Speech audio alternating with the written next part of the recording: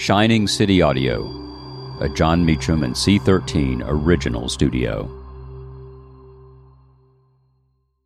Hiring for your small business? If you're not looking for professionals on LinkedIn, you're looking in the wrong place. That's like looking for your car keys in a fish tank.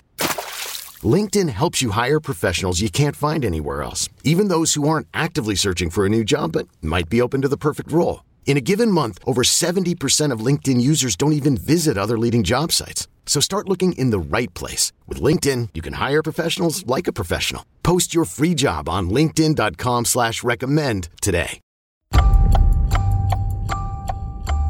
March 24th, 1882. Henry Wadsworth Longfellow dies.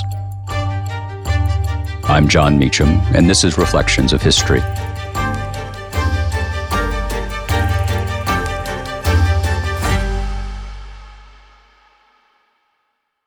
I'm Sandra, and I'm just the professional your small business was looking for. But you didn't hire me because you didn't use LinkedIn Jobs. LinkedIn has professionals you can't find anywhere else, including those who aren't actively looking for a new job, but might be open to the perfect role, like me.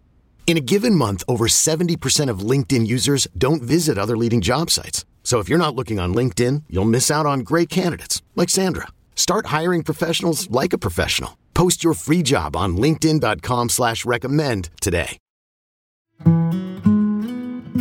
He is out of fashion and has been for ages. But Henry Wadsworth Longfellow, who died on this date in 1882, merits our consideration. Long an architect of the American imagination, at least in popular circles, Longfellow wrote verses that resonated widely for generations. There was Paul Revere's Ride. There were verses like this one from A Psalm of Life, which my grandmother, born in 1918, quoted often. Life is real, life is earnest, and the grave is not its goal. Dust thou art, to dust returnest, was not spoken of the soul. Trust no future, however pleasant. Let the dead past bury its dead. Act in the living present. Heart within, and God overhead. Lives of great men all remind us we can make our lives sublime, and departing leave behind us footprints on the sands of time. Footprints that perhaps another, sailing over life's solemn main, or forlorn and shipwrecked brother, seeing, shall take heart again.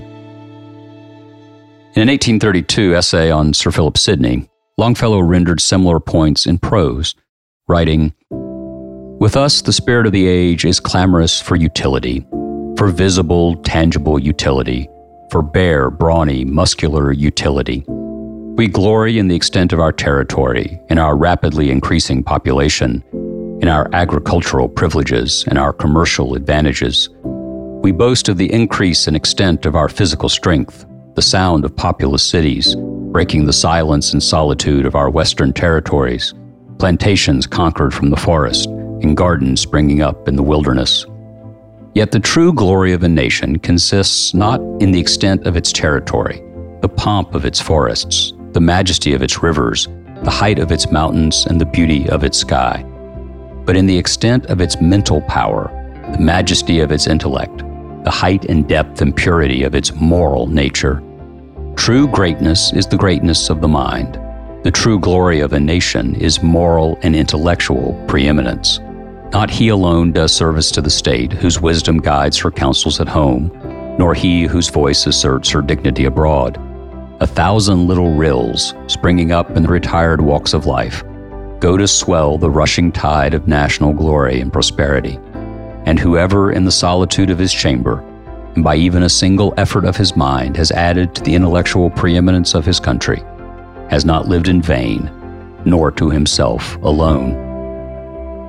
And Longfellow also composed abolitionist verses, publishing, for instance, The Warning in 1842, a poem in which he foresaw the end of a republic that allowed slavery to endure.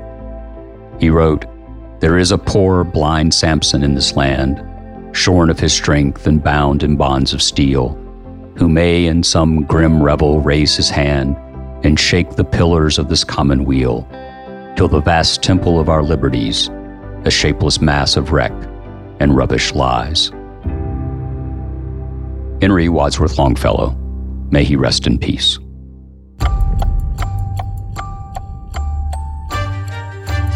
Thank you for listening to Reflections of History, a creation of Shining City Audio, a C13 Originals and John Meacham studio.